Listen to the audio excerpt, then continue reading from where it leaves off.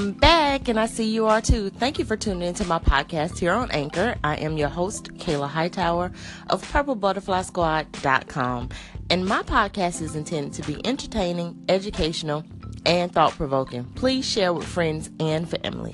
Happy listening. Today's message: the key to conquering frustrations. I don't set aside and invalidate, infuriate, and nullify the grace of God. Galatians chapter 2, verse 21.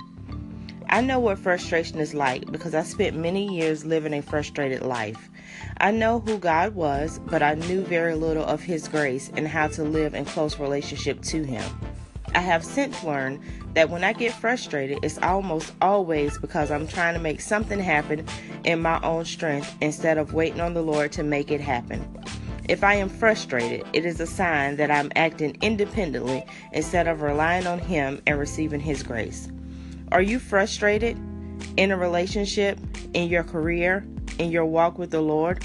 Are you wrestling with areas of your personality that is causing you problems?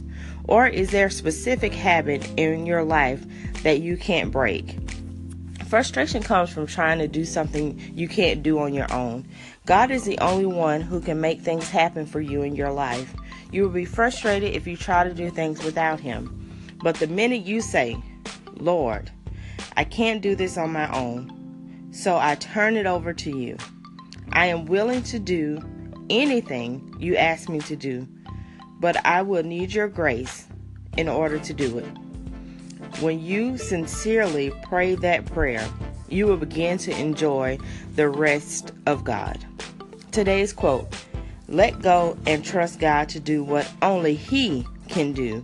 Let God be God in your life. Amen.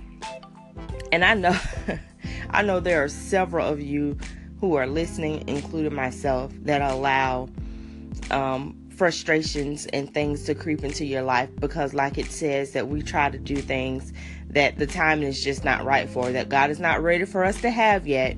So we get frustrated because we feel like we need it now, or we're supposed to have it now. I did all these things and it's still not working out the way I want it to work out. But it's not working out because it's not time yet. So I'm going to say that prayer one more time, because this is something that our challenge for today is that whenever we start to feel frustrated about a situation, that we just need to take a minute and say this prayer and let it go, because God will provide for us when it's time for us to have whatever it is He feels we need. And we have to trust that.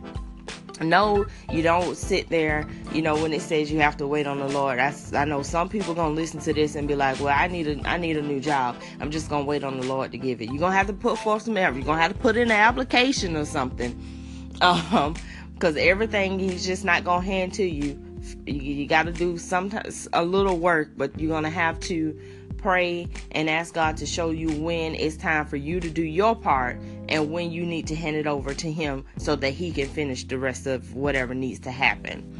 So the prayer is, Lord, I can't do this on my own, so I turn it over to you. I am willing to do anything you ask me to do, but I will need your grace in order to do it. So that is our prayer for today.